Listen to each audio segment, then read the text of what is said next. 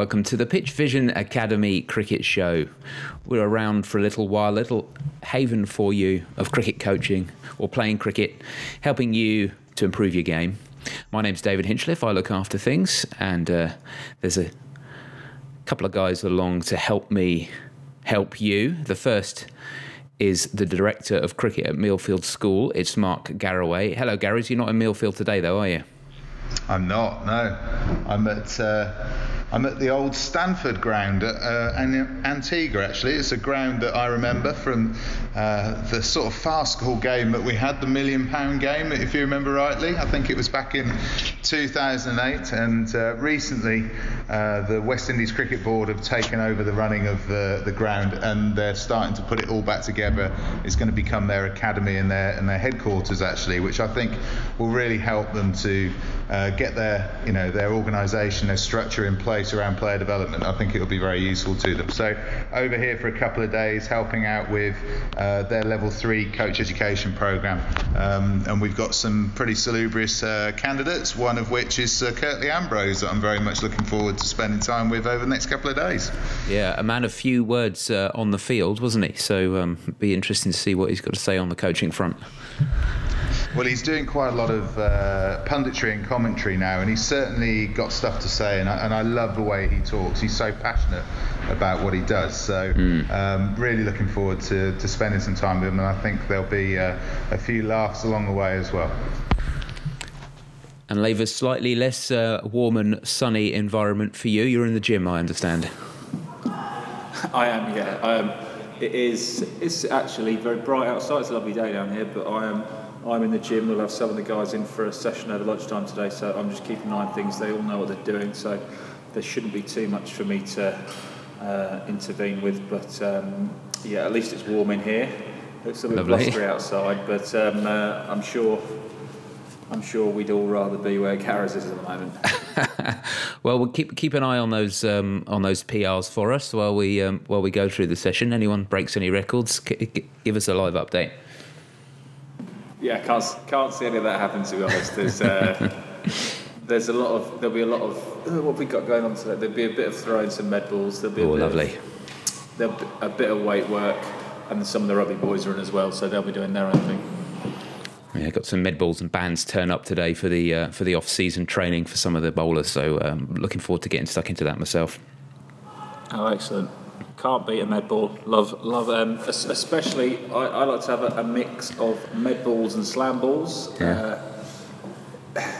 But so many different things you can do with them. Really, really useful, and been a big addition since we brought them in the last 2 or 3 years. And seeing guys who are looking back at their records this morning, actually, who are bowling 52, 53 miles an hour as year 7s in year under 12s, who a year on are at 57, 58 miles an hour, which is really good to see.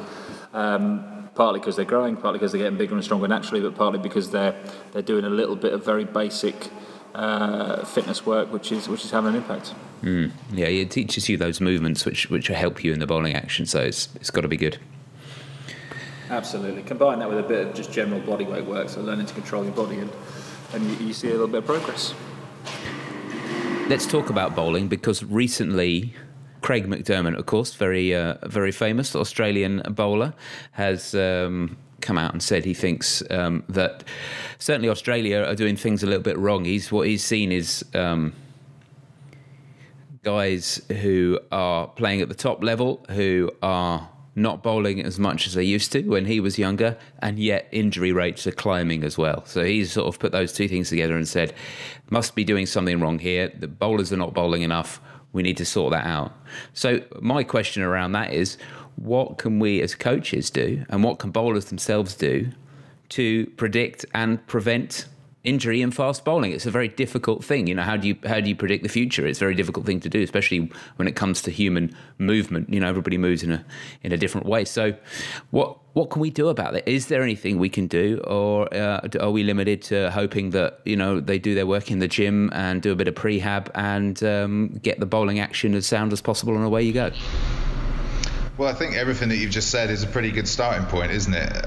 But even that doesn't completely guarantee that you're not going to get an injury, because the whole thing about bowling is it's incredibly unnatural. If you think about the process, you run up in, as fast as you can really, or as fast as you can with control. You jump up in the air, you land with all the forces going into the ground. You try and stop yourself basically, so you can then transfer all your energies up your body, sling the ball down the other end as quick as you can, and then you start to follow through and move again. So there's a lot of stop-start. There's a lot of forces going up and down the body. So you wouldn't recommend that in terms of a decent, healthy thing to do, would you? But it's a huge part of our game, and so I think we're always going to get injuries, and it's easy to look back, isn't it, and with rose-coloured tinted glasses, I suppose, and say that we didn't have as many injuries, and maybe we didn't, but I also don't think that we had as many people that knew what to look for when those injuries started to manifest, really. So we've got, particularly at the top end of the game, we've got a lot of sports scientists that are picking up on things that weren't picked up on years ago. So we're more aware, and with more awareness, obviously, that the injuries have increased because we're more aware of what we're looking for. I'm sure bowlers bowled with stress fractures many moons ago, and got through seasons and then had 6 months off, which again, top bowlers don't get anymore, really, 6 months off. So, things have changed. So I think it's too easy to go, it's just a volume thing. I think that might have something to do with it, but again, as you said earlier, David, that's got to be individual, because bowling 30 overs a week for somebody it may not be enough, and bowling 30 overs for others may be too much, and it's a good question that Craig asked, but I don't think there's any definitive answer to it at the moment. It's probably one part of a bigger picture. Yeah, and we certainly don't know all the answers yet, do we? It's still an area of quite a lot of investigation and research and experimentation, isn't it, Lavers? And I think we have developed, but we've still got some work to do in terms of working out how much bowling works for people, how much and what type of strength and conditioning works for people, and also things like the type of surfaces that bowlers are bowling on and things like that. So there's a lot of factors that go into it, and I think, anyway, I don't know if you agree, but I think it's a bit more complicated than just saying, well, bowlers need to bowl more. Yeah, it's going to be a lot more complicated than that, and it's definitely more complicated as well than just having a blanket ruling that's going to protect everybody.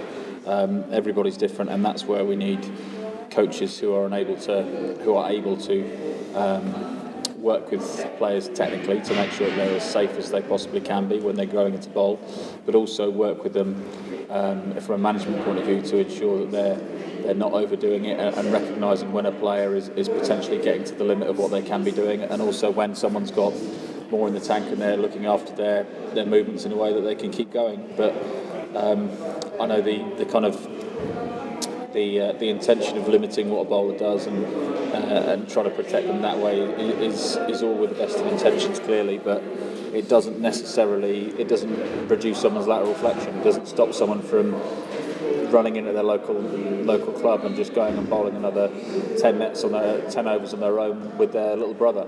It doesn't really have an enormous impact on the bigger picture, and I think from the technical point of view, I would say that while more people are becoming aware of it, I think we're accelerating physically more than we're accelerating technically.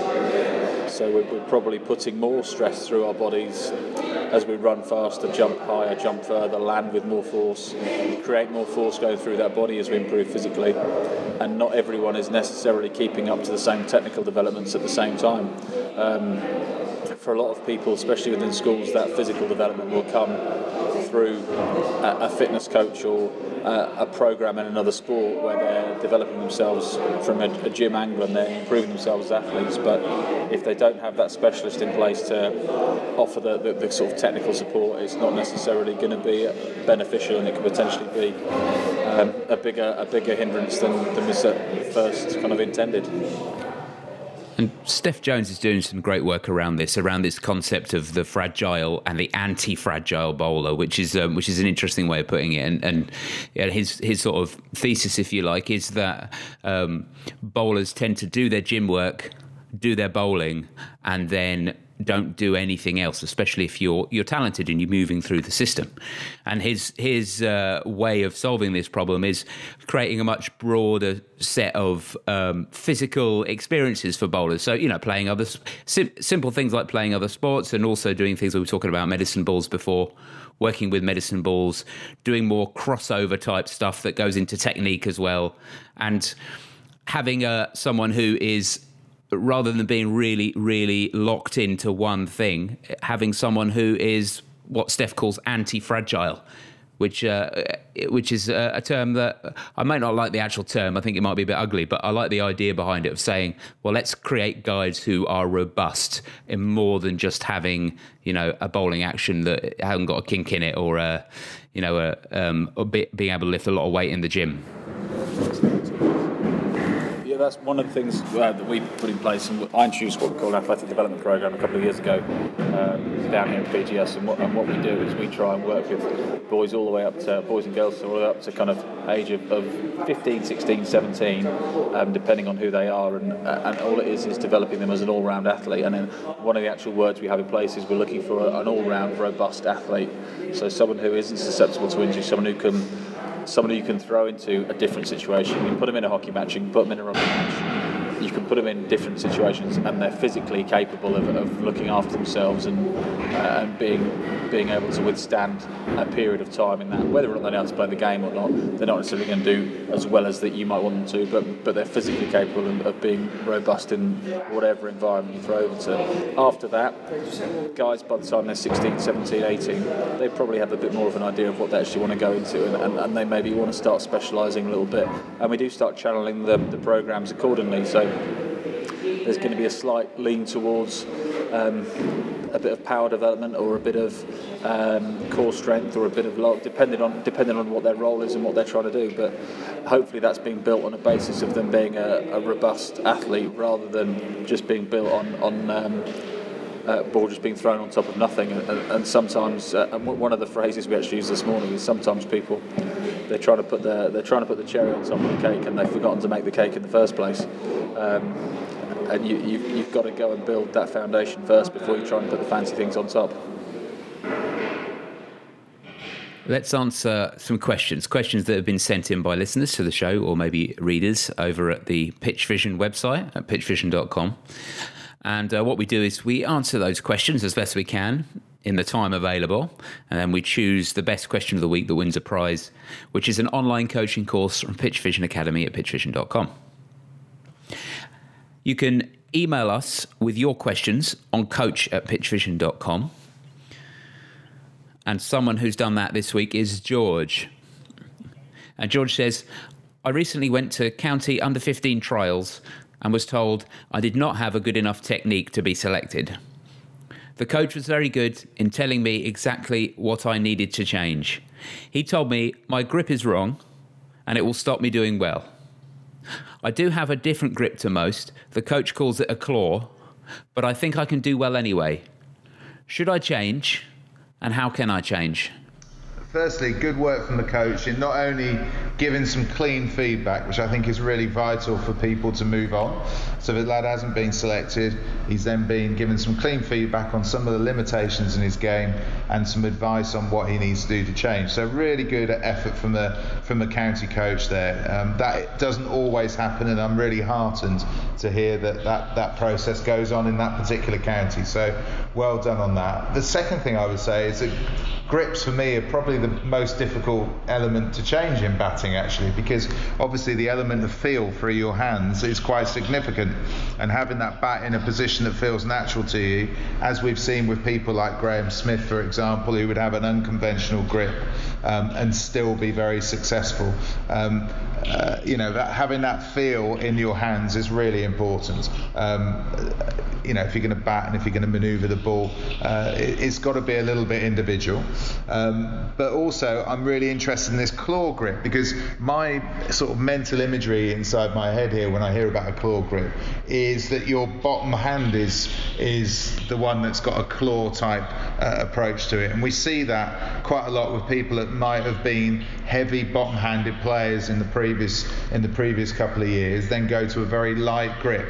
Now, I might be completely wrong. It might be your top hand in this, but until I really work out whether it's a top or bottom hand, I don't quite know how to advise you. But ultimately, there have been people in cricket like Graham Smith, who, I tried to change his grip when he was a kid and he pushed me back quite rightly, it's about feel. So as long as you can get that bat face going somewhere towards the ball and being square at ball contact, then it can work for you, and it doesn't necessarily need to be as significant a limiter as maybe the coach had pointed out in the first place. But my suggestion would be take a picture of the grip on a mobile phone, send it in, and then we'll be able to give you some more specific feedback. I need to know whether it's top hand or bottom hand first. And I guess that's the wider point, isn't it, Lavers, that what kind of results is he getting with that grip? If he's smashing everything all the time with no problems, then, perhaps it's not time to change. But if he is restricted in some way, if he can't drive very well, for example, then is their grip something to have a look at and experiment with and try and find out a way of making a change? But you've got to start with the end, really, haven't you? And how are you performing by having that grip? Yeah, I'd probably want a little bit more specificity from that coach, which is very difficult because that coach has no doubt picked 15 or 16 players to be in a squad, and he's turned down 20 or 30 or 40. So giving everyone very specific feedback is very, very tricky. But if you then go back to him again and say, look, you've said it's going to stop me doing well. Could you expand on it? Can you tell me what it's going to do? What's the limiting factor going to be? And it might be that he feels it's going to limit the power, or it's going to limit the directions you can hit the ball, or the shots you can play. So it's going to have something, and he might have a response to that. But you want to work out what's the compromise at the moment. Because if you're playing well and you're scoring runs and you've got something that's successful, then perhaps it's something you want to stick with. And even though it's individual, we've seen individuals with all kinds of techniques make it all the way to the top. So how well are you performing? How well do you want to perform? And what's going to get you from A to B? And if it's this grip that's going to get you from A to B, then fantastic. Let's go and make a change. Let's think about what it prevents us doing and how we can adjust it to allow us to do what we want to. If, however, the grip isn't going to be a big factor in getting you from where you are to where you want to be, or the shots you can play, the shots you want to play, or whatever it might be, then maybe you look elsewhere. But definitely think about how it compares to your actual performances, how it impacts on actual performances, and if you can get a little bit more feedback, which the sooner that you can, the better, from that coach, then try to, because he's obviously spoken to you recently, so I hope it's fairly fresh in his mind, so he might be able to give you that little bit more. And you never know, you might be able to get a couple of sessions with him and say, look, I really want to do this, and he might be able to come and help you out. Yeah, that would be great, especially, I guess, if you're ambitious, you're thinking about, I want to play in that team, and, I want to make sure that the coach is on my side, then, getting coaching directly from the guy give you feedback is one of the best ways to reach that goal, isn't it? To be able to say, I can listen to you, perhaps you can listen to me as well, and we can work out the best way between us of what's going to work for me. Yeah, we don't know whether the coach has had that conversation, so we need a little bit more information, because he may have a view, and a lot of coaches do. But your grip needs to be like that. Equally, he might have given those parameters. Well, actually, you've been pretty successful, but if you're going to keep with that grip, then it's really important that you have the capacity to open the wrist or whatever, as a number of players have done in the past. I mean, I keep going back to Graham Smith, probably because he had the least conventional grip that we've seen, that has then gone on to score a significant amount of runs in international cricket. Next question is from Graham. I'm not sure who Graham is, but perhaps he's a dad or someone who's just getting into coaching or something like that, because he said, what does a typical coaching session look like for an 11-year-old these days? Well, it could look like anything, really, I suppose, couldn't it?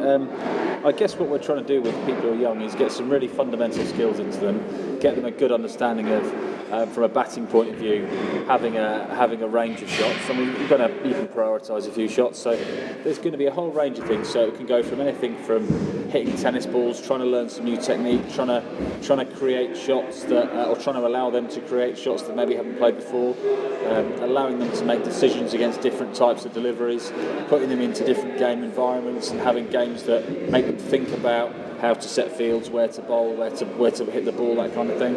So I guess for me, I'm a combination of trying to stimulate a bit of thinking about their technique, and also trying to stimulate a bit of creativity about how they want to play.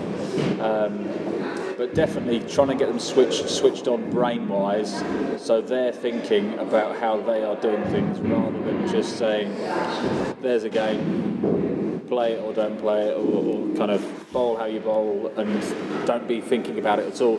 Try and give them a little bit of understanding, and I definitely, without necessarily trying to change them too much and say you have to do this and you can't do that, I'd definitely try and show them what they look like as well.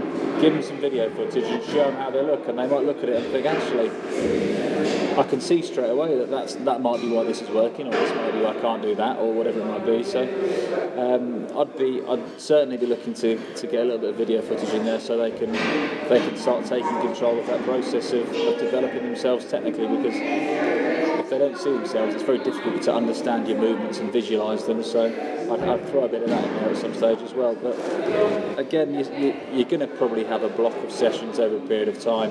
You'd like to think, so maybe over 6 weeks or 12 weeks or whatever it would be, you'd have a variety of things that you're trying to kind of stimulate or challenge in various different environments. So difficulty levels can go from very, very simple to very, very, very, very challenging, and match situations can go from very, very relaxed to hopefully something that's quite competitive as well.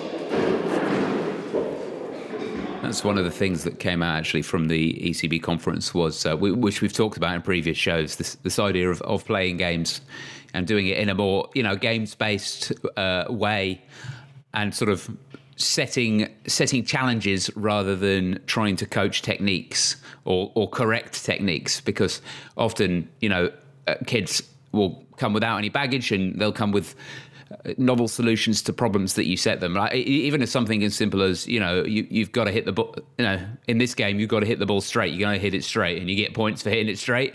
And you hit it anywhere else, you don't get anything. So something as simple as that might be you're encouraging a skill, a cricketing skill of hitting the ball straight, but you're doing it in a way that the game is set up, rather than lining kids up and getting to do it without a ball or from a drop feed or whatever. So especially I feel like with younger kids, the more you can play games, the more you can engage them with the game, that's a cricket-like game, then the better that you'll do. And certainly at that age, you can start to make it a lot more cricket-like, whereas maybe it's a bit younger, it'll be a bit less cricket-like.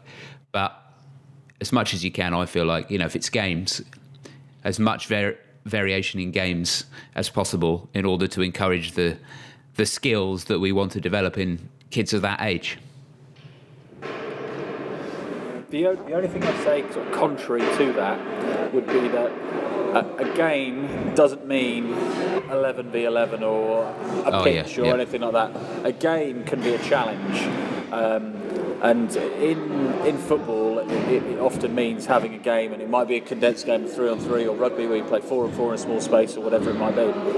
But in cricket, I'm a big believer in still guys hitting as many balls as they can, and that doesn't come from games. That comes from what people seem to think are drills. But drills are games with fewer people, effectively. So if you can set up a competitive drill situation where you've got 3 targets and you've got to hit through 3 targets in different orders, or you've got to do something, that is a game.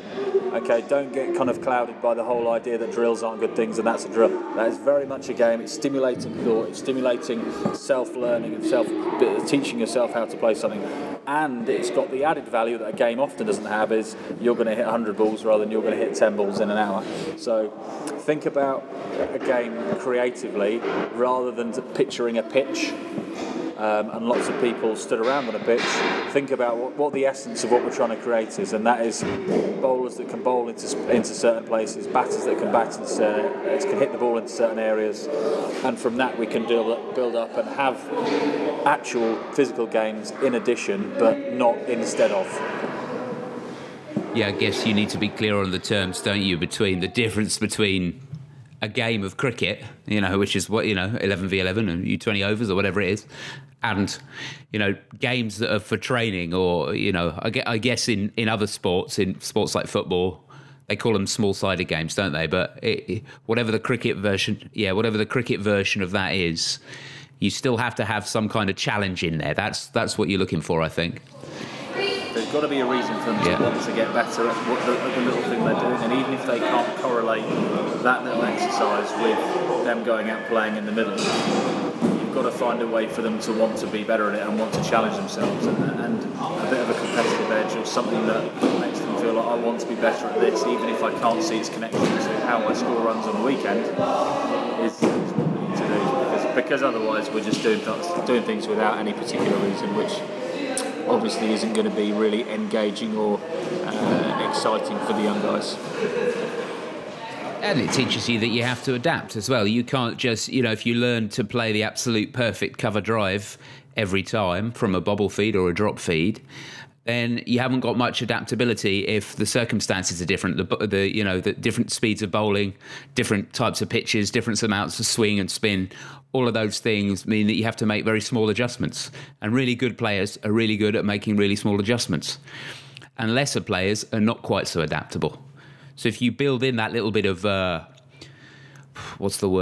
uncertainty, I suppose, that little bit of chaos, that little bit of, I'm not sure whether my perfectly executed technique is going to work in this situation, then it makes you adapt, and it makes you learn that you need to be able to adapt on the fly when you go out there and play on a sticky wicket, or on on an absolute road, or the bowlers are all relatively quick for your age, or whatever it is. You need to have that ability to be able to adapt.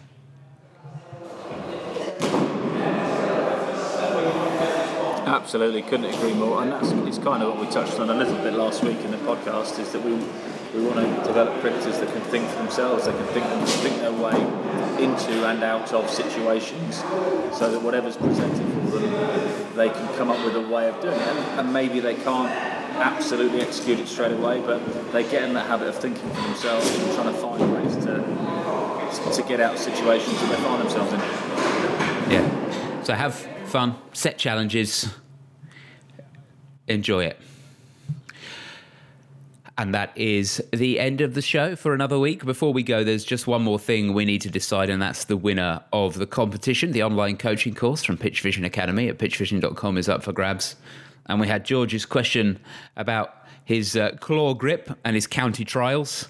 And we had Graham's question about coaching sessions for under 11s. Which one did you prefer this week, Gareth? I like Graham's question this week. I thought it was a fantastic question, which you two answered brilliantly, hence why I didn't add anything, because I wouldn't have added any value to that. So that was brilliant. But also in George, I'm going to set him a challenge. I'd like him to send in the same question, but with some pictures of his grip, because that will really help us to give him a specific answer. So if he does that in the future, then I'm sure he'll give himself a great chance of winning the prize. Good stuff. Bit of follow-up there, George, if you can do that for us. And then, Gareth, if someone else was listening to the show who wanted to have their question answered and maybe win that prize, how could they get in touch with us? They could give us a call on 0203 239 7543 or drop us an email on coach@pitchvision.com. That's right. There's a little bit more admin. You can get us on social media, of course. If you want to send your questions or comments in there, you can do that either on pitchvision.com. We've got a messaging system there, or on Facebook. Facebook.com/Pitchvision Academy, or Twitter @Pitchvision Acad. You've got double the amount of space to send in a question now, as of this week. If you want to listen to the show, you can do that by subscribing in any podcast playing application. Just search for Pitch Vision Academy. You'll find us in there. And if you want to get any of the old shows, stream the show online, download the show onto your computer or device, then you can do all that at pitchvision.com/academy and clicking on the podcast link. That's all for this week. We hope you listen next week, but until then, have a good week. Cheers, Gareth. Cheers, Lavers.